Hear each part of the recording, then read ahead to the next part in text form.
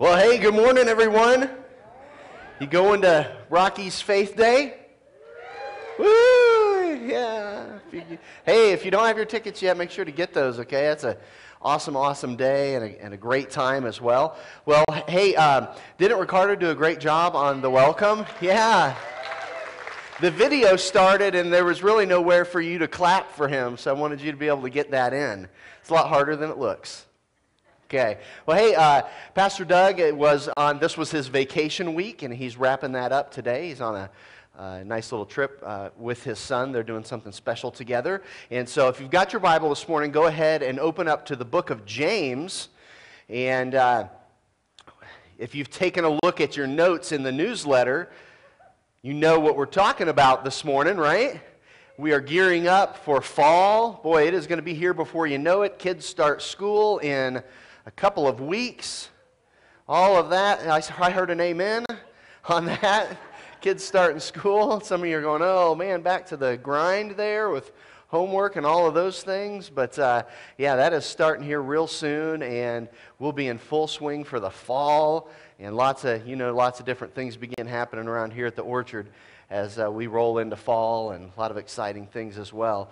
Well, you're finding the book of James there. As a pastor, there's some times where you wish you could push a button and help fix some things in people's lives, or you wish you could push a button and help somebody experience something. And they come to you and they say, well, this or that is going on. You wish you could just push a button and magically they would, be able to get through that or change that or have this certain experience. And, oftentimes you wish that for someone. And it's for different things, You meet someone who just is reluctant to put their faith in Christ, and you wish you could just push a button and help them to take that step. Or maybe it's to be baptized, or maybe it's to get in discipleship, and you wish you could just push that button and make that happen for them. Or, for somebody else, oftentimes it's, a marriage that's going through some rocky times, and maybe that happens for quite a while, and you wish you could just push a button and fix all that and get them through that. And it's frustrating sometimes. I look around and I see a lot of mature believers at time in church, and I wish I could just push a button and they would all host a small group. And I wish sometimes that I see people whose possessions possess them, and you wish you could just push a button so that doesn't happen anymore with their life. You wish sometimes after coming back from, after going on your first missions trip, you could push a button and let everyone experience that, what going on a missions trip is like. And the other thing that I wish that we, as a leadership team, wish for everyone at the Orchard Church is just this, that you would experience and you would be in some sort of structured community, connecting in a small group. And that's because at the Orchard Church, we believe at the end of the day, connection happens in circles rather than rows, like we're seated in right now. Let's take a look at your notes this morning as we look at small groups. I want to define it for you. Small groups at the Orchard Church. Small groups are groups of 15 to 18 people. That's your first fill-in this morning. And they meet weekly in homes. That's how we do groups at the Orchard Church. Some churches do that differently, and maybe you've come from a church that does that just a bit differently, but we meet weekly and in homes, and for three things: for Bible study, prayer, and connection. So there's a time for Bible study, there's a time to pray for one another, and then there's a time just to catch up on each other's lives and what's going on in each other's lives. You might call that fellowship, I call it connection, just getting to know one another. And you'll hear me say this a lot, you'll hear us say this a lot, that at the Orchard Church, we're about reach, relate, and reproduce. And relate is our small group ministry. It's very important around here. And this year at the Orchard Church, we're getting ready to roll into our third small group semester. We had spring. Summer is winding down right now. And we're going to have a new sign-up time. And we're going to roll into the fall semester for small groups. And fall is always a real big time. And each of those semesters, depending on the study, lasting about 13 weeks. And so that's getting ready to happen. But we believe that face-to-face, meeting with some others face-to-face, oftentimes is just better than you guys looking at me. Amen to that? I hear an amen over there. Just being able to sit down with a group and get in a circle and have that connection and share life together, where it's meaningful and you're praying with one another. Face-to-face, sharing that life together. And gosh, if I could push a button and just let everybody experience that in our church from, middle school on up, I would do that in a heartbeat. Because at the end of the day, that is where a sense of belonging is. That's where a connection happens. That's where you really begin to feel like you're a part of the church. We can't tell you how many times we have people attend here and then after a little while eventually take that step and get into a small group and then come to us and say, man, why didn't I do this sooner? It's finally now that I really feel like I've made a connection at the Orchard Church. And that's because, look around. Look at all the people here this morning. And this is one of two services. It's really difficult to know everyone and be known by everyone, isn't it? It's funny, once in a while you hear this kind of story where somebody, regularly attends the 9 o'clock. Somebody else regularly attends the 10:45. And they know one another, each other from work or kids' sports or something like that. And a year goes by before one of them, for some reason, has to go to the other service, and they run into each other, and they go, I didn't know you went to the Orchard Church. You just start coming? Oh, no, man, we've been coming for a year or so. That happens because of the two services in our size. But I wish I could just push a button and allow everybody to experience small groups at the Orchard Church and just make that happen. Well, I want to talk to you today about small groups, and I want to talk to you about one reason that is important, why small groups are important. There are 20, but I just want to give you one today. And just one reason. And it's our point today in your notes. It's our one point. And so let's just take a look at your notes there, and we'll also jump into the book of James here. Let me give you the point first, and it's simply this. We all stumble. We all stumble. And we're going to look at chapter 3 of James in verse number 2. And this is a verse that you won't find on a calendar at the Christian bookstore. This is a verse that you won't find printed on the Precious Moments people or something like that. They're not going to put this one on, one of those, a banner or something like that. Look at James chapter 3 with me. Verse 2, it says this. For we all stumble in many things. If anyone does not stumble in word, he is a perfect man, able also to bridle the whole body. And we'll stop right there, but it goes on to talk about, your tongue and how you speak and how you talk to others and being careful with that. But I want to focus on the first part of that verse. For we all stumble in many things. We all stumble. And when I say stumble this morning, I don't mean, you'll lose your relationship with God or you lose your salvation. We don't believe that at all at the Orchard Church, that can happen. I'm just talking about stumbling where, you have a crisis in your faith or you start relying on yourself instead of relying on the Lord. You go through that time where you might call it, and some have called it backsliding. That's what I'm talking about when I say the word stumble. It says we all stumble. You know what that means to me? Eventually, we will all stumble. That's not that complicated, is it? You know what happens when you stumble yourself? You fall over something you didn't see. How many of you fall over something that is invisible? Do any of you do that? Or is that just me? Yeah, call that a strumble. It's a new word, strumble. Just something invisible. You're walking along, and you just kind of seem to tumble and stumble, and you look back to see what it was, and it was nothing at all. I do that from time to time. I tell you what, my biggest stumble was shortly after we moved here.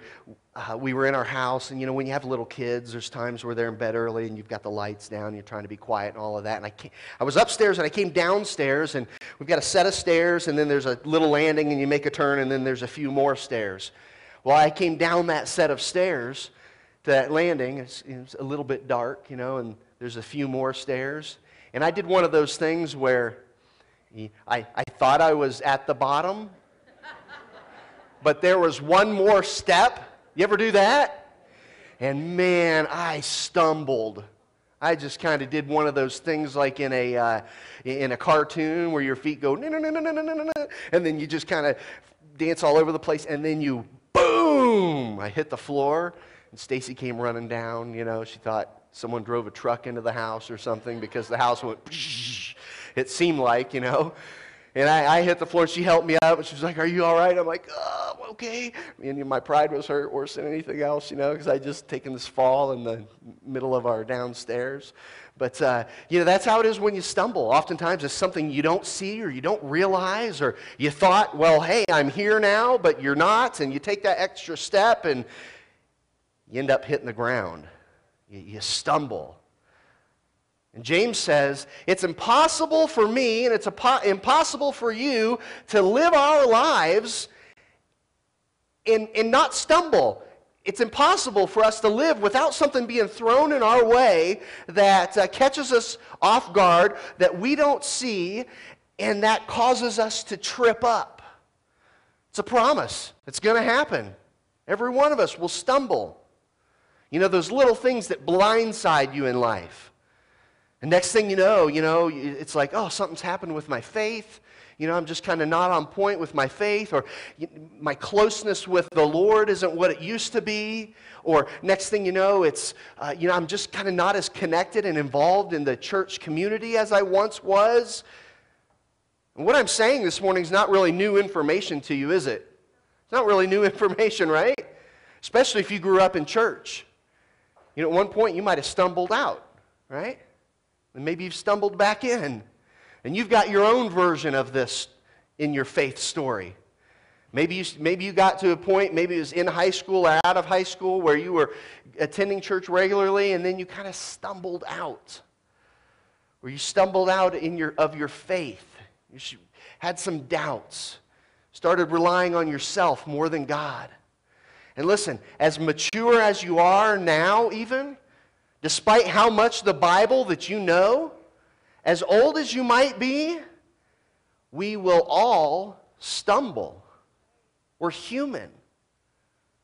Still have this flesh. We're all going to stumble. It's impossible to get through life without running into something that has the potential to cause you to stumble.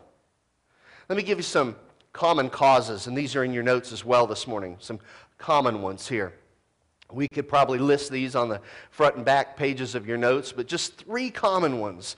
And if you were to explain, well, Barry, here's the thing that caused me to stumble, I think, and you were to explain what that was, 3 common ones often come up. The first one is people. People. Where you might say, you know what? I moved. We moved, and then I got around these different people that had different values than me, and then, before I knew it, I had stumbled in my relationship with the Lord. Or you went off to college, and, you met a professor who told you this or that, and before you knew it, you kind of look back and go, yeah, I really stumbled when it came to my faith. Or just made some different friends from work, but it's people. Or maybe it was you fell in love, or you were infatuated, or you moved in together, and the next thing you know, something to do with other people in your life, and you look back on that and say, yeah, it's kind of people that caused me to stumble the first time in my faith. So not only people is a common something we can point to and go, yeah, it kind of made me stumble there. But not only people, but there's another one, and just jot this down, wealth. Wealth. You know, for others, it wasn't people, but it was wealth. Wealth caused you to stumble. Money. I didn't just say money, but wealth. In that can be money, your stuff, the stuff you want. You know, the book of Matthew mentions something called the deceitfulness of riches. You know, we're to watch out for the deceitfulness of riches. You know what that means? That riches can deceive you. Yeah, that's the truth. And you know, we think in our American culture that the more money you have, the smarter you are, right? And you know that's not true. If you think that's true, you've been deceived by riches. We've all met somebody that's the opposite, right? They have a lot of money and they're not real smart. Or we met somebody who doesn't have a whole lot and they're very smart. You know, wealth is deceitful, isn't it? Jesus, he told his disciples at one time, he said, hey guys, you know, it's harder for a rich man to get into the kingdom of God than a poor person. And they went, what? A rich man, if he's a rich man, he's been blessed by God. That means he's blessed by God, right? And Jesus was like, no. That's not the point. That's not the point. You see, Jesus knew, and he's explaining to his disciples, that with wealth comes opportunity. And with opportunity comes options. You know, the problem with poverty, if you've been somewhere where there's some extreme poverty, is the lack of options. That's what the problem is there. But with wealth, there can be too many options. Just go ahead and turn over to Proverbs chapter 30. There's a great verse in Proverbs 30, set of verses here that, you know, we ought to underline and maybe look to these frequently because of how blessed we are. And we don't want to, because of blessing, forget the Lord. And so, yeah, go ahead and find Proverbs 30, and we'll look at verses 8 and 9. And this could even be a prayer for you. It says this in Proverbs 30, 8 and 9. Remove falsehood and lies far from me. Give me neither poverty nor riches. Feed me with the food allotted to me. Why? Why is he saying this? Look at verse 9. Lest I be full and deny you and say, who is the Lord? Or lest I be poor and steal and profane the name of my God. Good verses right there. And what I take away from that is, you know, that the writer of Proverbs knew that wealth can be a distraction. You know, that wealth brings options. That wealth is one of those good things that has the potential to become a stumbling block. You know, where you go, the writer of Proverbs here knows that we could have the potential to go, you know what? I'm so self-sufficient. I don't need to rely or depend on God anymore because I just have so many options and so much. You know, it's amazing when you go to a third world country. And again, I wish I could push that button and, you know, just send you all on a missions trip at some point. You know, pray about going on one of our mission trips with the Orchard Church at some point. Maybe it's not now or soon, but pray about going on one eventually.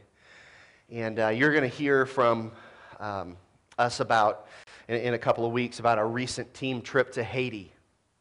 And just going over there and, man, seeing all of that. And it's amazing. It's about an hour-and-a-half flight from Miami. And I was just really hit by you've got, you know, the wealth and the life of Miami, and then an hour-and-a-half flight. You've got one of the worst countries in the world when it comes to corruption in the government and what's going on there. And just to put feet on the ground there and to walk around with our team and to be involved in the feeding centers and to go to the deaf and blind camp and to be a part of all of that, and then to work with all these children in a vacation Bible school that week where we stayed.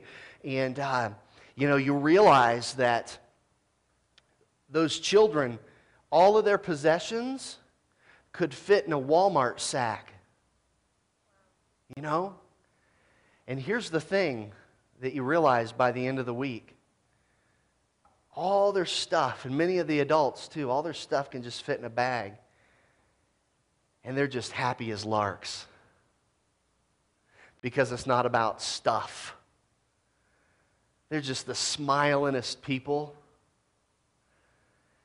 And they know it's not about the things. That's just amazing to see that. That really hits you in the face while you're there in a country like that. That, oh, I've got few things, but I am so full of joy. And I know the Lord. And us Americans are over there going, oh, it's hot. You know? I'll get my AC unit. And, we're just feel like we're suffering. And we're not. But you really see that. You really see that when you're over there. And then you come back here and you realize, man, I'm so blessed and I have so much. It's almost like you feel bad. I have so much. So many options. Will I go to Target or King Soopers or Walmart? And over there, those people we were with, very few options. They'd never say something like that. Where will I go shopping? They just like to go shopping. And so, wealth can be that stumbling block where you're not depending on the Lord anymore. So people, wealth, and then a third one in your notes is kind of the opposite, can be viewed as the opposite of wealth, and that's hard times. Hard times. Kind of the flip side of that. Difficult times where you go through something tough, like our economy right now is not great, right? There's people I know that will be in both services that are looking for jobs and having a tough time finding a job. Other things like tragedy and disaster and things with our kids and our family that is a tough time, they can ding our faith.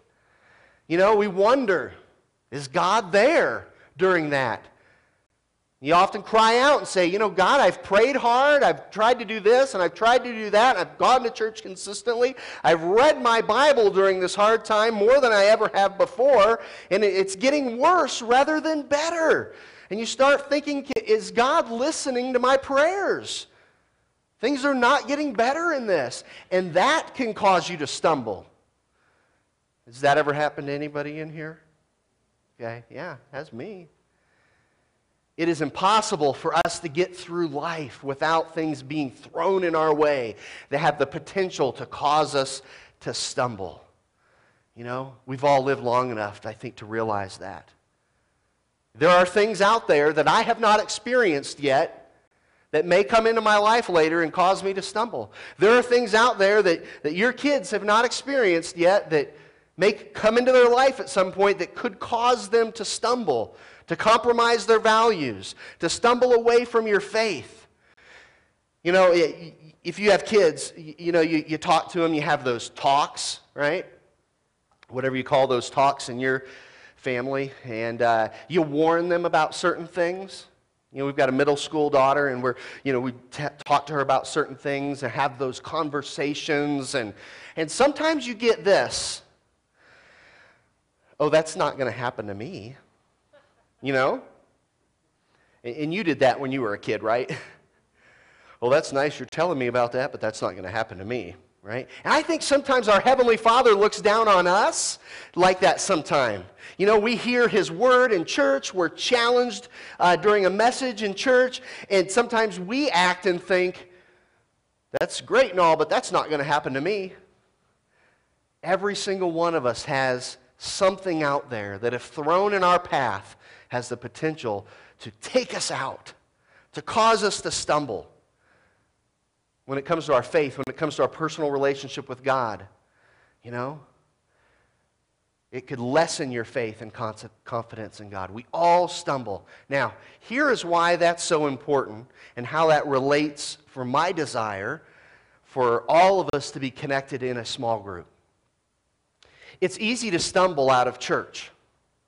On Sunday, it's an attendance thing. We're in 2 services. There's lots of people. It can be a habit thing in your life. Many of you could tell that story of when you stumbled out of church at some period in your life. It's easy to stumble out of faith. And I don't mean losing your salvation or any of that. I'm just talking about your confidence in God, relying on yourself more. You know, maybe hear something, you've read a book, and you kind of having some doubts. People do that. It's easy to stumble out of your close walk with the Lord when you're talking to Him in prayer, when you're in His Word daily.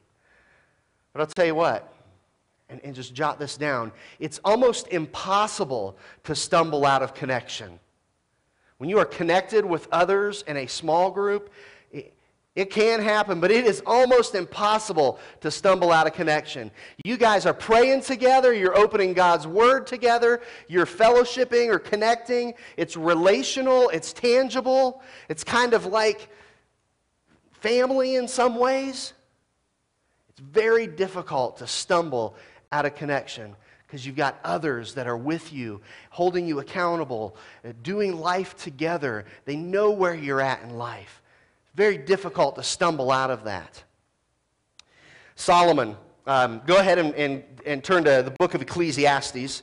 We'll have it up here on the screen in a moment, but if you want to turn to Ecclesiastes, great passage of Scripture, chapter 4, Solomon, extremely wise, and he wrote some super wise things, very practical things, extremely important things that we need to know. And then his life kind of became a case study for all of those things.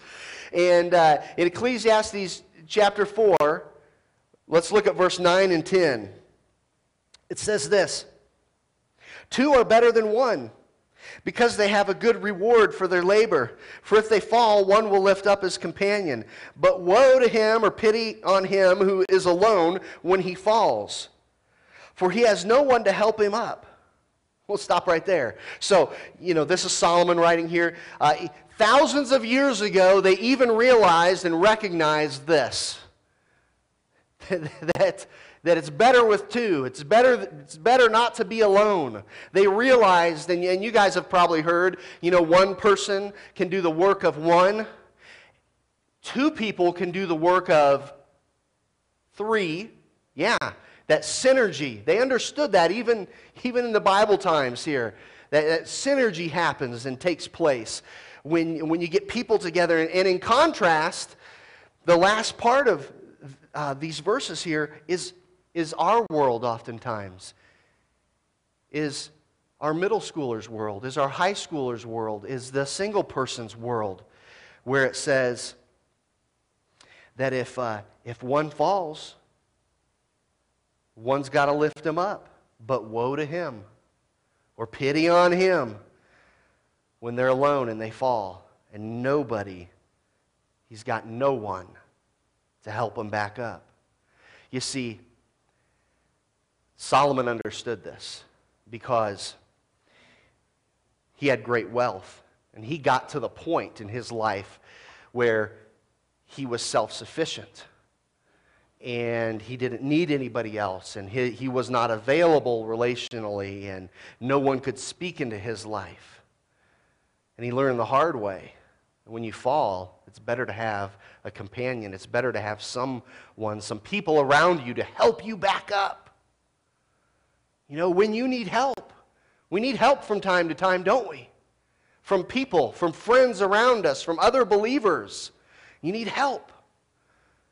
Man, wouldn't it be great, women, wouldn't it be great if there were some other ladies that you were connected with in a small group who you could go to in confidence and say, I need some help. My husband's running around. I need some help. And they're there for you to help and to get involved as a small group. Or guys, be great if there's some other guys that you could go to and go, I need some help. I don't know what to do. My wife's taking too much prescription medication. I know it. She doesn't need it. I don't know what to do. You know, I'm just kind of giving you examples that I'm not making up off the top of my head. They're just real life things that happen in people's lives. You could go to somebody and say, somebody I love has stumbled. Can you help us out here? You know, somebody I love has stumbled into a habit. And in that, stumbling into that habit, they've picked up their addiction tools instead of their Christian tools. And I need some help. Somebody I love is obviously walking down the wrong path. And to have that around you. So Solomon, the wisest person in the world, who stumbled himself, and nobody was there to help him get back up because he had kind of become that person to his own. No one had access to him. He says, woe or pity to the person who stumbles and falls and doesn't have access, doesn't have others in his life, doesn't have a companion there to help stand them back up. Pity that person. And it's a tragedy in church world when men and women think, I don't need that. You know, I don't have time for that. I have a busy schedule. We have sports things to do. I'm in school. I'm really busy. I have friends. I don't need any new friends. And then they stumble and fall. It's a tragedy. And then no one has access, no one has a relationship with them, no one that is there who can come alongside them and help them up. It's sad. Well, we talk about this a lot. A lot of times have you ever seen this? Somebody stumbles and falls and they just want to stay down. You know, oftentimes they just want to stay down. Hey, I'm down here. I don't want any help getting up. I just want to be down here on the ground. There's no desire, no motivation to get back up. That's when it is so key and so important to have others in your life who can say, shut up, I'm helping you up. You know, I just said it. And we'll help them up. Because oftentimes they're down and they're just comfortable down there. I'm down here, just leave me alone. And we'll help them back up. When you stumbled out of your closeness to God because of a person or because of possessions or, you know, hard times, other reasons, that book you read, that thing that person told you, you didn't listen to your parents or whatever it is, you need somebody there. Because pity the person when they stumble. They're not connected to anybody. And I'll tell you what, when you stumble and when you fall in your walk with the Lord, what you need most is what you desire the least, isn't it?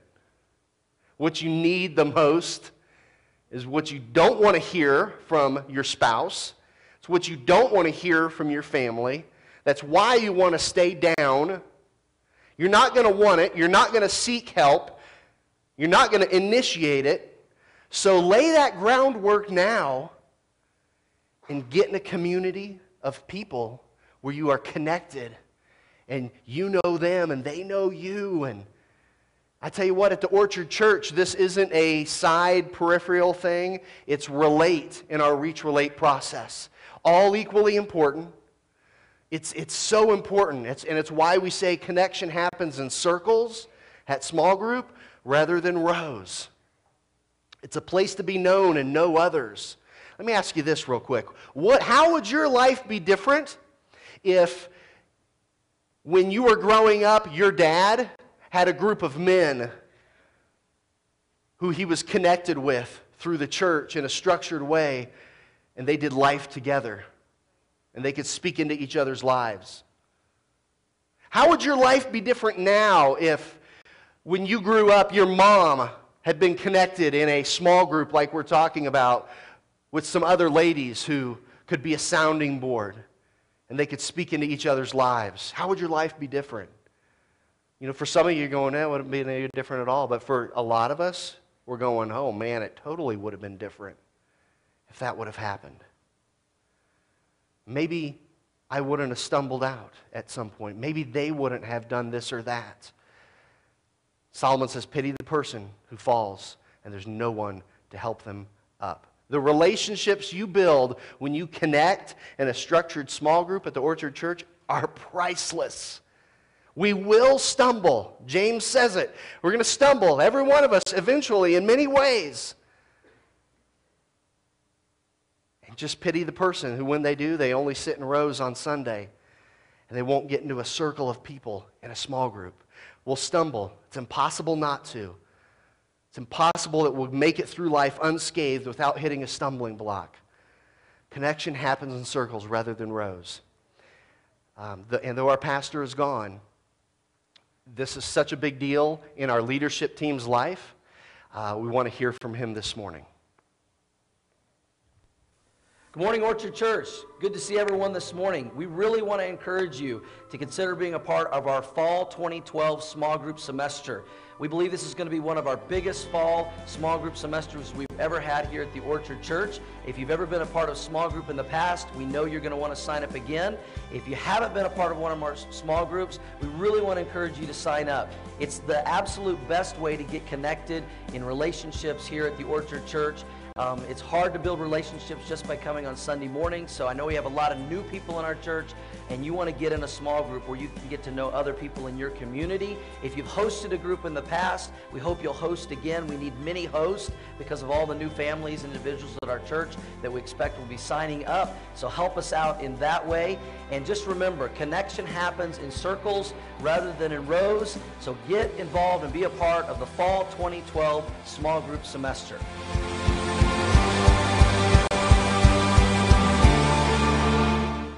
Okay, so take a look at your notes, your handout this morning, if you would. We're going to take a look at a couple of things. I want to give you kind of a snapshot of our fall semester because, there's always questions about this. So make sure you go home and pencil this in on your calendar or put it in your iPad or your Droid or whatever you're using, all right? So you've got those dates. Small group sign-ups begin Sunday, September 2nd. It's kind of a soft launch that we usually do around here. It's Labor Day weekend, so that's when sign-ups will begin, and that happens with a catalog that we put out. You'll hear a lot more about that as we approach that time. Small groups begin once sign-ups finish, and they begin the week of September 23rd. So whenever your host is meeting during that week, is if you signed up for Tuesday group, you'll meet that week on Tuesday, etc. Small groups meet weekly, and small groups that semester ends by December 15th. Okay, we do them in semesters. There is a beginning point and there is an ending point. You're not signing your life away. You know that if you are in a group for a semester and at the end of that time you say, these people I have met with are not my people. You have the opportunity to get into another group. You have an opportunity to check out another study. You have an opportunity to move around. You have an opportunity as one opens up near your house to go to that one a little bit closer. And that is a very good thing that we have found in our small group system. I said they meet weekly already. We want you in a small group. So listen, if you were in a group and you took the summer off like we do, make sure that you are back in a group for the fall. Before life gets going and gets away from you. If you've been in a group in the past and you had a bad experience, so what? You've had a bad haircut, but you didn't stop getting haircuts, right? Bad things happen. Small groups are people-oriented. We're human. Get back in a group, okay? Don't give up on this because you had one bad experience. Maybe you've hosted in the past and you didn't have a great experience. And that's your story. So you go around telling everybody, well, in 2009, such and such happened. So what? Grow up. That's how important this is. All right? Maybe you hosted a small group last spring or fall semester, and you've taken the summer or a year or 2 years off. And you've got sports one night, a meeting another night, your kids got classes another night, okay? Put your big boy pants back on and host a group this fall, all right? We need you like never before. We've grown. The need is greater now. And so I want to invite you all to please take out your insert right here in your newsletter. It's the one that says Small Group News at the very top. And this is, again, just got some of our pertinent pertinent dates on it and talks about hosting a small group. And I want to invite you now to fill that out and drop that in the offering bucket in a few moments to sign up to host a small group. Or you might go, I'd like some more information on hosting a small group. You fill that out, you'll get more information on hosting a small group. And to go ahead and do that right now in this part of the service before our offering, which is imminent, gets passed, all right? So we want you in a small group because at the end of the day, when those stumbling blocks come, and they will, when you're down, we want someone to be there to help you stand. Because ultimately, connection happens in circles rather than rows. Would you pray with me?